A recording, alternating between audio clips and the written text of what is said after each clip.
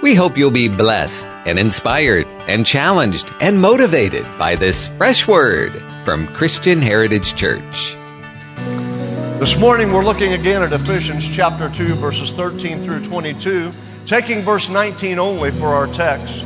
Because in verse 19, the Apostle Paul tells us that those of us who once were afar off have been brought near through the blood of Jesus Christ. And as a result, we're no longer foreigners, strangers, aliens, but now we are members of the household of God.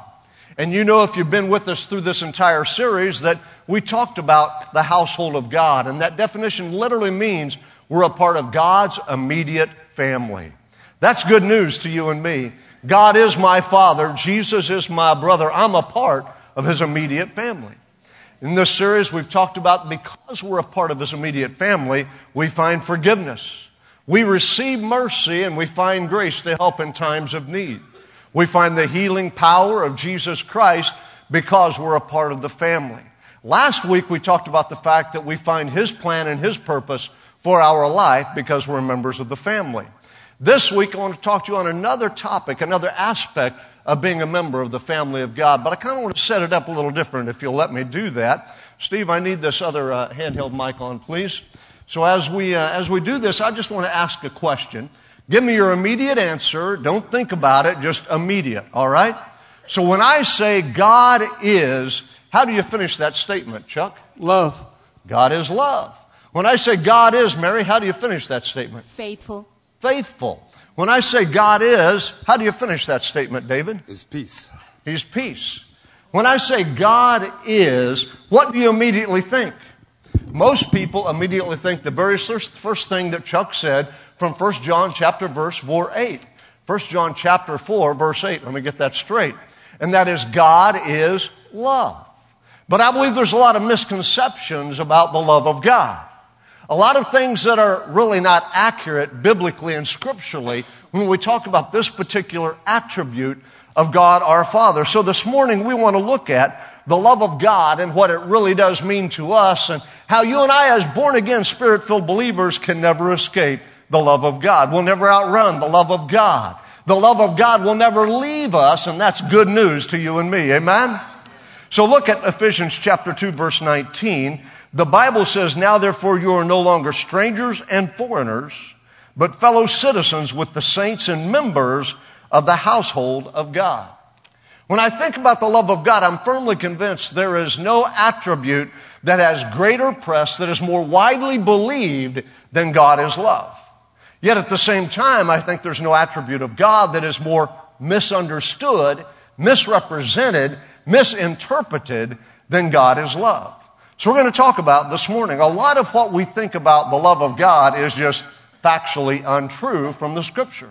Kind of like the little girl who was sitting in the service and the pastor preached on loving your enemies.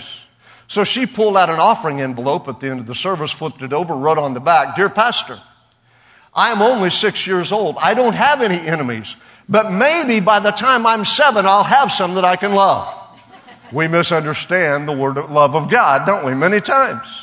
And when we talk about the love of God, everybody that's been in church more than 3 days has heard of the 3 types of love, the eros, the philia, and the agape. I'm not going there this morning.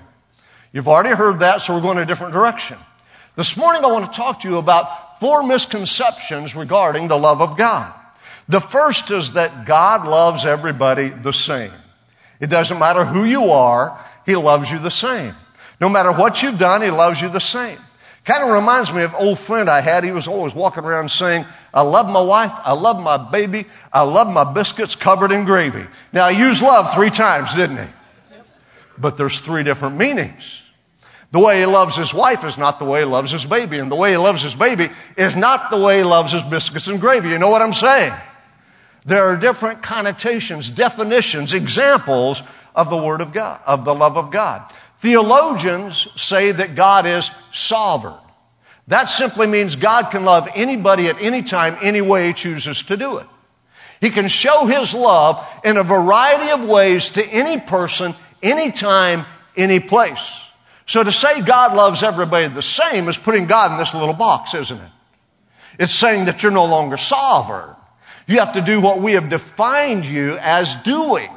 Oh, I want to break that open for you this morning, and I want you to see and understand God can do what He wants to do, and because He's sovereign, He can love you as you need Him to love you, as He knows you need Him to love you at any time. When Philip, my youngest son, was in kindergarten, they were learning the alphabet. And so when the letter K came up, I found out about this after the fact, he took his pocket knife to school. You say, oh my goodness, kindergarten with a pocket knife. Yeah, it's okay. I raised him that way. It's all right. Don't worry about it, okay? Just take a chill pill. We're from Oklahoma. It's all right. Every boy has a pocket knife there. Well, I got a call from the principal about 10 o'clock in the morning, and he's laughing. He's saying, Steve, he's my friend, would you mind coming to the school and picking up this pocket knife Philip brought? I said, he brought a knife? Yeah. He brought a knife because we're studying the letter K, and he knew knife started with K. Well, I was thrilled that he knew knife started with K. You know what I mean? I didn't discipline him. I didn't punish him. I patted him on the back. I said, good job, son. Now don't take your knife to school anymore. It might be a problem, but I'm thrilled you knew K started with an N, or K, not an N. You see what I'm saying? You love him differently. You love him differently. We need to understand that's the way God does it as well. God chooses to love the world. That's what John 3:16 tells us, right? For God so loved the world that He gave His only begotten Son, that whosoever believes in Him should not perish but have everlasting life. He chooses to love the world, but listen to this. Watch this. He lavishes His love upon His children. He doesn't love us the same. When I come into the family of God and I'm part of the immediate family, I have access. I have a greater knowledge and depth of God's love, and God lavishes His love on me. Aren't you thankful for that? I'm glad God doesn't love us all the same, but through His sovereignness, He can express His love differently to different people. Number two, the second thing I want you to get out of your thinking is that God's love cancels God's holiness.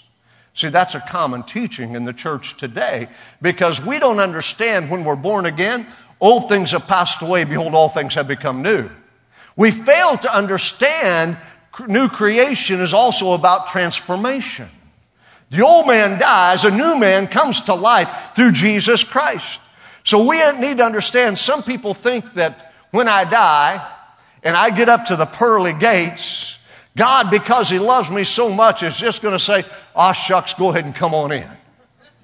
I love you. So I know you don't deserve it. I know you didn't believe on my Son, but I love you so much. Go ahead and come on in." No, my friend, that's a fallacy. That's an error.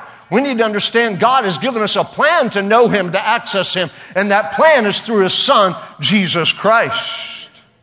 So we need to understand God's love is not some benevolent softness that overlooks our sin and overlooks our error. God will never contradict His own nature, and His love will never contradict His own nature. So the whole idea of if you love me, you will accept me because you love me doesn't fly when you understand God's love.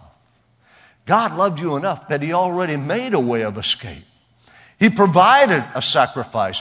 Read 1 John chapter 4. Read the entirety of it, because it says in that passage, He loved us so much that He gave His Son as the, and I love this old King James word, propitiation for our sins. The sacrifice, the penalty, the price that was paid at Calvary displays God's love to you and me.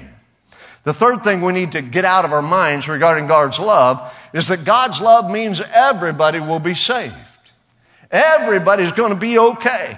That's the heresy of universalism. It's rampant in the church world today. We have so watered down the gospel that we think everybody's going to make it. There is not just one way. There are many ways to God. I've come to tell you this morning, Jesus said, "I am the way, the truth, and the life. No man comes to the Father except by me." You and I need to understand God does love the world, but He is not going to subvert His plan and make it open to everyone if you don't accept Christ as your Savior. Are you saying that people that are serving other gods aren't going to make it? That's exactly what I'm saying. It's exactly what I'm saying. Well, that's harsh. That's hard line. No, that's the Word of God. You see, we have so tried to accommodate everybody and everything, we have lost our way. It's time for the church one more time to declare, He is the way, He is the truth, He is the life. No man comes to the Father except through Jesus Christ, His Son. That's the whole reason He came. I mean, why would Jesus come? Why would He lay aside His divinity? Why would He accept the form of a man? Why would He live in this life? Why would He endure what we endure except He was making a way that we couldn't make for ourselves? Except He was providing a path we would never find outside of Him. Matter of fact, Jesus said in Matthew chapter 7, verses 21 through 23, it's talking about the sheep and the goats. And He said, at that day, everybody who says to me, Lord, Lord, will not enter the kingdom of heaven. But they will say, Lord, we prophesied in your name. We cast out demons in your name. And you know what He says in that verse? He says it very clearly. I will declare to them, I never knew you. Depart from me, you who practice lawlessness, you workers of iniquity. So we need to understand there's just one way. Everybody isn't going to make it. And that's a sad truth. But it shouldn't make it sad. It should motivate us to take the gospel to the ends of the earth. It should motivate us to be witnesses unto Jesus Christ. It should motivate us to say, I'm going to do more than I've ever done before. If I can't go, I'm going to give so somebody else can go. And if I can't go, I'm going to pray for those who have went. I'm going to invest in the kingdom of God. I'm going to store up treasures in heaven because that's what God is interested in. Then the fourth thing I want to dispel this morning is that God is love is the same as love is God. The first part's certainly true. God is love. 1 John 4:8. God is love. That's the core of His being. That's who He is. That's why He sent His Son, Jesus Christ. That's why we're here this morning, because God loves us. Now, I've got to tell you something. If it wasn't for the fact that God loves me and God redeemed me and God saved me and God pulled my feet out of the miry clay and set me on a rock, if it wasn't for the fact that God did a miraculous work of rebirth in my life, I wouldn't be here today. I'd probably be fishing. I'd be at the lake. I'd be sleeping in. I'd be hanging out at the pool. I'd be planning the rest of my weekend. Who knows what I would be doing? But because I understand God is love and He loved me and I've experienced His love, I want to come together with other folks who know the same thing and I want to lift up His name. I want to magnify Him. I want to praise Him. I want to exalt Him. I want to declare in the hearing of those around me, my God is love. However, that's not the same as love is God. Not the same at all. Matter of fact, that's a completely untrue statement. Not all love is God. Do you realize there are some men that love rape and murder? That's not of God. There are some folks that love darkness rather than light. That's not of God. There are some people that like deception and violence rather than God. That's not of God. So to say that love is God, at best, is completely untrue. At worst, at best, it's completely untrue. Having trouble with my tongue this morning. Y'all pray for me. At best, it's completely untrue. At worst, it's nothing more than New Age pantheism. If you don't know what that word means, look it up. It means to serve a variety of gods, a plethora of gods, which is what New Age teaches us. So let's talk this morning about what really is the love of God. Paul describes the love of God, but he doesn't define the love of God in Romans chapter 8, verses 35 through 39, where he says, who shall separate us from the love of Christ? Shall tribulation or distress or persecution or famine or nakedness or peril or sword? As it is written, for your sake we are killed all day long. We are accounted as sheep for the slaughter. Yet in all these things, do you hear this verse? In all these things, look at it, it's right there on the screen. In all these things we are more than conquerors through Him that loved us. In all the things He just described, we overcome them because He loves us. And then it goes on in verse 38 to say, I am persuaded that neither death nor life, angels or principalities, powers, nor things present, nor things to come, nor height, nor depth, nor any other created thing shall be able to separate us from the love of God, which is in Christ Jesus our Lord. So he tells us what love does. He doesn't tell you what love is. I'm glad to know what love does, aren't you? I'm glad to know that through the love of God, I am secure, that nothing I encounter in this life or in eternity has the power to separate me from Him. I'm going to hang on to His unchanging hand. I'm going to hang on to the God who never fails and to the God who loves me. So what is the love of God? Let's talk about that. As I was preparing and studying for this message, I read a lot of different theologians and their definitions of what is the love of God. And to be honest with you, I came away a little confused and a little depressed because I realized, according to these eggheads, it's impossible to simply define the love of God. Too many words, too much big language, it just doesn't work. And I like to be simple. I like to make it understandable. But because I can't simply define in an easy, clear way the love of God, it doesn't mean the love of God doesn't exist. So I came to this position. I know God's love exists when I see it in action. I know it's there when I see it taking place around me. You know, several years ago, Yvonne and I were out to dinner. We're at a restaurant, a nice restaurant, you know, one with the linen tablecloths and linen napkins, all that kind of stuff, you know. We're at McDonald's. We're at a nice place. And there was an older couple sitting a few tables away from us.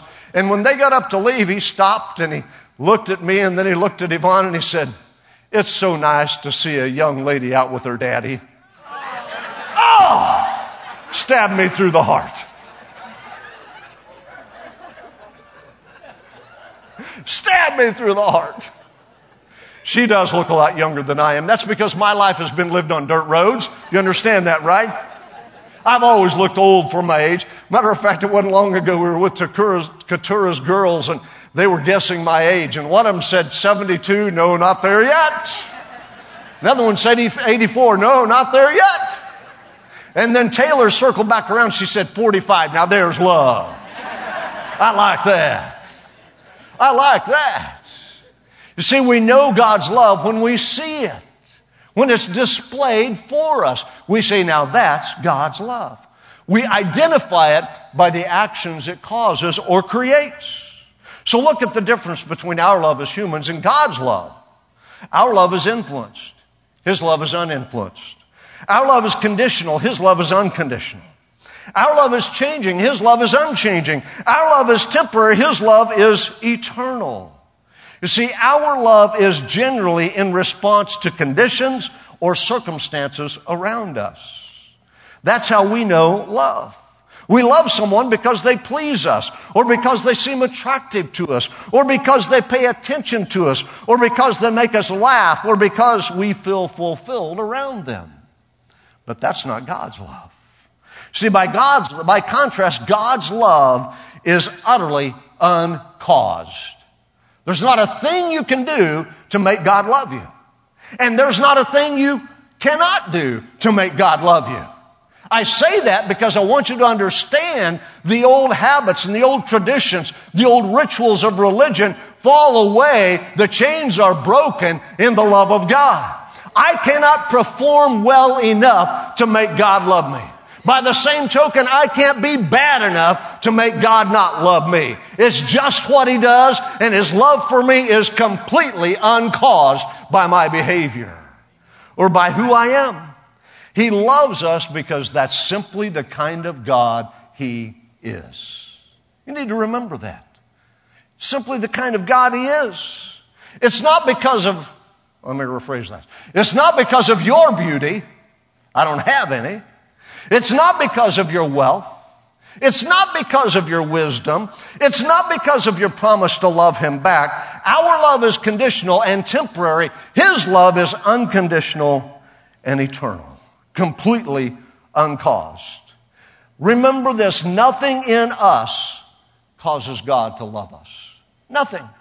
So I'm not sure I believe that. I'm a really good person. Well, turn to Romans chapter 5. I'm going to dispel that myth as well. Because verses 6 through 8, Paul said, when we were without strength, from the NIV he said, at just the right time, when we were still powerless. Powerless. Christ died for the ungodly. Very rarely will anyone die for a righteous man, though for a good man someone might possibly dare to die. But God demonstrated His love for us in that while we were still sinners, Christ died for us. Notice, verse 6, He said we were powerless and ungodly. To be powerless means we can't change our nature. To be ungodly means we don't want to change our nature. When we were powerless and ungodly, Christ died for us. Verse 8 adds that we were sinners, meaning we're in desperate need of a change, but we couldn't effect that change. We couldn't trip the trigger to make it happen. And more than that, we didn't even want to. We didn't know we needed to. There's no more hopeless situation painted than what you see painted in these verses. We're hopeless. We're powerless. We're ungodly. We're sinners. Outside of the love of God, we have no hope. It's not a very pretty list, is it? But those three words describe every one of us without Jesus Christ. It describes the entire human race without Jesus Christ. The truth is, those three words leave us with no hope in ourselves. I can't pull myself up by my bootstraps. I can't be moral enough. I can't be good enough to ever earn the love of God. I cannot perform well enough to do away with the fact that I'm powerless and ungodly and a sinner. It's impossible. It just can't happen. It's God's judgment on the entire human race. And it leaves us with no hope in ourselves. But we need to understand God's love is completely independent of anything in you because of this one fact. He thinks you're worth loving. He thinks you're worth loving. He wants to invest in you. There's nothing in you that forces God to love you. It's His choice. Matter of fact, if I could use this statement, when we are in sin, sin uglifies. I know that's not a word, but you can make it one right now. Everybody say it with me. Uglifies. Uglifies. Sin uglifies a person. Sin makes us unattractive to God. Sin distorts everything within us so that we are repulsive to the presence of God. But God loves us so much, He still comes to us. I love that. There's no reason for God to love us. No reason except this one statement, that's the kind of God He is. See, so many think that God is there ready to beat them over the head, like that Pokemon game in Chuck E. Cheese. Just slap them every time they stick their head up. That's not true. God wants to love you. God wants to redeem you. God wants to transform you. God wants to fill you with grace and mercy. God wants you to experience His compassion and kindness. God wants you to know His plan and His purpose for your life. God has great things for you. We've got to accept that. When my oldest son, Chris, was in the 6th grade, going into the 6th grade, we were moving from a pastorate in southern Kansas to northern Kansas. And in that particular pastorate, the high school basketball coach had came in and got saved. He'd been there for several years. Chris loved Kent Wire. Was convinced that when he played basketball in high school, Kent Wire would be his coach and they'd win the state championship. So when I told him we were moving, he was very distraught. He said, "But Dad, I'll never win the championship unless I'm here and Kent is my coach." I made this statement to him, "Chris, I really don't know what God thinks about basketball, but I know what God thinks about 12-year-old boys. And if that's a dream God has placed in your heart, it doesn't matter where we land, God's going to fulfill it and honor it because He loves 12-year-old boys." Fast forward 6 years, he was a senior in high school. He's on the high school basketball team at Shawnee Heights. They were 10-7 going into regional play. They shouldn't have won. They shouldn't have done anything. But they swept the region. Then they went to state. They were seeded number 8 in a field of 8 teams. Somehow they won all those games. They ended up in the championship game playing against a team that had 3 Division I prospects. And none on Chris's team. They were just good boys, good players. They didn't have that kind of talent. But somehow, I kid you not, at the last minute, they won that game. At the buzzer, they won that game, and he was a state champion. Doesn't make any sense, but it shows God's love. So every time I think about that, I think, I saw the love of God. I saw God take one Christian boy because nobody else on his team was a believer, and honor the dream that was in his heart, those boys should never have won anything, but somehow God, through His amazing love, poured His love out through my son and gave him the desire of his heart. That's an amazing thing. You see, I may not be able to clearly define God's love, but I can tell you what it is when I see it. I can tell you what it looks like when I see it in action. So we need to understand that God's love is greater than our sin, and God's love is greater in spite of our sin. Let's talk about the extent of God's love. Verses 7 and 8 of Romans chapter 5. For scarcely for a righteous man will one die, yet perhaps for a good man some would even dare to die. But God demonstrates His own love toward us in that while we were still sinners, Christ died for us. Much more than having now been justified by His blood, we will be saved from wrath through Him. Now I want you to think about those verses because it reveals the unearthly, unhuman nature of the love of God. God had a solution to our problem that we couldn't fix, and His solution was His Son, Jesus Christ. Two statements summarize these two verses. Number one, God went far beyond what we would do. Verse 7. For scarcely, very rarely, will anyone die for a righteous man, though for a good man someone might possibly dare to die. So here's a question for you. I want you to discuss it over lunch today. Who are you willing to die for? Think about it. Who are you willing to die for? Maybe your spouse, maybe your kids, maybe your best friend. But beyond that, it's a pretty short list.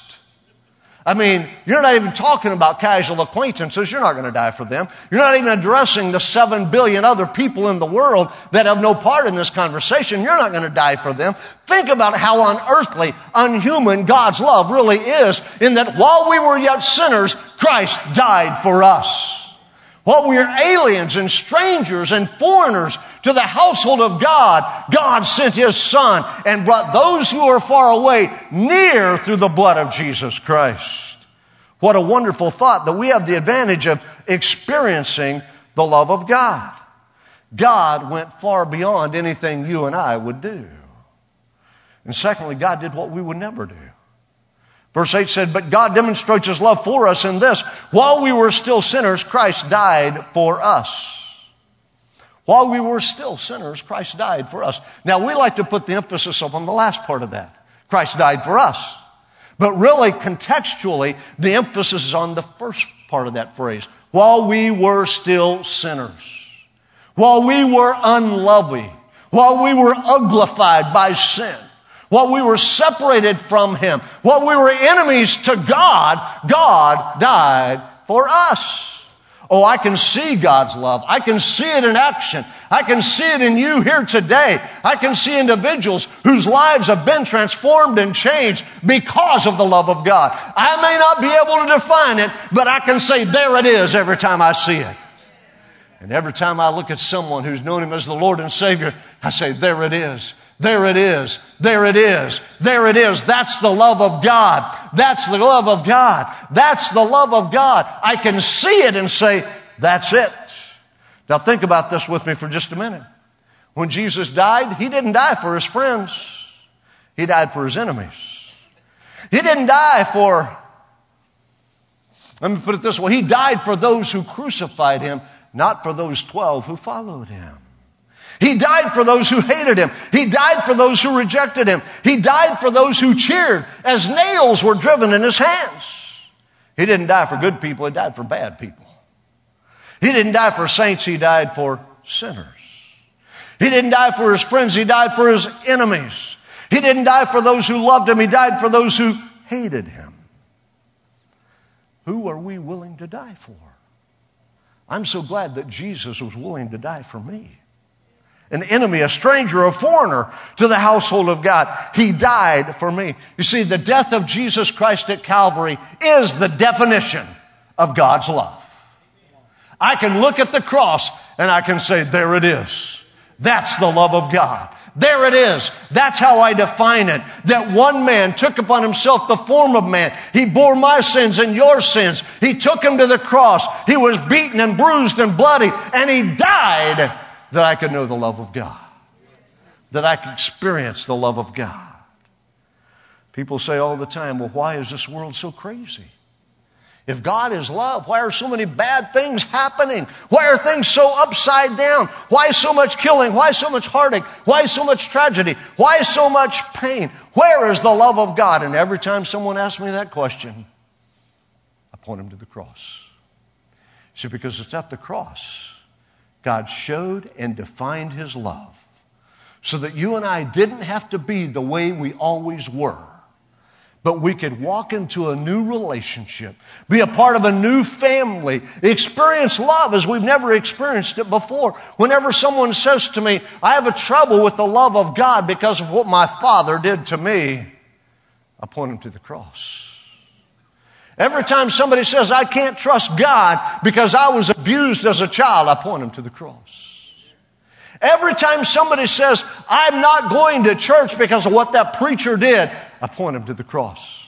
Do you hear what I'm saying, friend? It's time that you and I recognize the love of God is defined by the cross of Jesus Christ.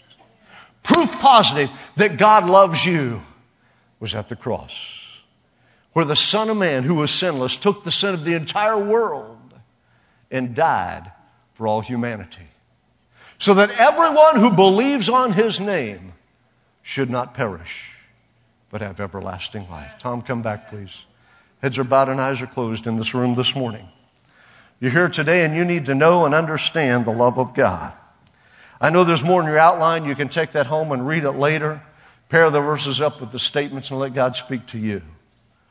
But you're here this morning and God is talking to your heart, and He has been all morning long, about the fact that He loves you, He cares for you. He wants to lavish His love on you. You're here today and you haven't accepted Christ as your Savior. You've never made yourself available. You've never taken that step to let Jesus come into your heart and into your life. This morning, this is your moment. This is your time for you to say, I believe God does love me. And I believe the love of God has the power to change me. And I believe the cross is real and Jesus' sacrifice is sufficient. And I want my life to be unuglified today. I want Jesus to come in, to forgive me, to save me, to change me, to transform me. I'm talking to you this morning. The Holy Spirit's talking to you this morning. And He's saying to you, this is your day and this is your hour to be different, to be transformed, to be saved. Right where you sit, that's you. You know it's you. You're here in this service for this very reason, to accept Christ as your Savior. That's you. Would you just simply say, by raising your hand, Steve, you're talking to me. That's me. I need Jesus in my life. I need to be transformed and changed. I need to be forgiven. Yes, sir. So wait a moment. Anyone else want to join this young man? By raising your hand right where you sit, saying, that's me. I need Jesus in my heart and in my life. I want Jesus to be my Lord and Savior. So wait another moment. Anyone else? Yes, sir. Anyone else? So wait another moment. Stand to your feet with me today. Across this room, would you pray this prayer with me? Those two men who raised your hands, pray this prayer with me. Let's believe that God's going to do a work in your life and in your heart today. Pray it out loud, church. Dear Jesus, I'm a sinner. I need a Savior. And I can't save myself. I believe you died for me. I ask you to forgive my sins. Change my heart. Make me a new person. I ask you to come into my life. Be my Lord and Savior. I receive you. I accept you. Thank you for hearing my prayer and changing my heart. Amen. Heads are bowed, eyes are still closed. You're a believer in this room this morning, and you have doubted the love of God. You have said, how can I go through this stuff if God really loves me? How can I endure these things if God really loves me? I've come this morning to assure you that He really does. He does have a plan for your life. He does have something special for you. And He's going to see you through what you're going through. Because Paul said, neither life nor death, angels or demons, past nor future, is able to separate you from the love of God. So that's you this morning. I just want to pray for you. I want to ask God's love to cover you and fulfill you and flow through you. If that's you, you just need to know God loves you. Just lift your hand. I want to pray for you right where you stand. Yes. Anyone else? Yes, yes, yes, yes. Others? Yes. Father, in the name of Jesus, I pray for these many who desperately need to know there is a God that loves them and cares for them. That regardless of the circumstance, nothing will ever separate them from the love of God. Draw them closer. Draw them near. Put your arms around them and shower them, cover them, drench them in the love of a living God. Pour your mighty Spirit out upon them today, I pray. God, as they leave this place in just a few moments, let them know they're leaving loved by God. Their past does not define them. The cross defines them. What they're enduring does not define them. What you endured defines them. And would you remind each and every one that when I receive the love of God, it's evidence, it's visible, it's demonstratable in my heart and in my life. So now love your church as only you can do. Pour your Spirit up on your church as only you can do. Reveal yourself as a God of grace and mercy, of strength and power, as only you can do. Let your love flow in this room. And Lord, before we leave this place today, let the love of God be evidenced by every person here this morning. I pray it in the name that is above every name. In Jesus' name. Amen. Amen. Aren't you thankful today for what God did for you and me? Aren't you thankful that He is more than sufficient for all of our needs? Amen. Our prayer is that God will take this word and plant good eternal seeds deep into your soul. Father, we pray for your great wisdom to infiltrate this listener, draw them to you, and take them gently down the road to their next destination in life. And if you're in need of a home church, we invite you to join us at Christian Heritage Church on Sharer Road in Tallahassee, Florida. A multicultural church founded on the truth of God's Word and the power of the Holy Spirit. For a worship service where the presence of God has first place, you're invited to Christian Heritage Church. Sunday morning service is at 10:30, Wednesday evening at 7, plus youth group and kid power and small groups and more.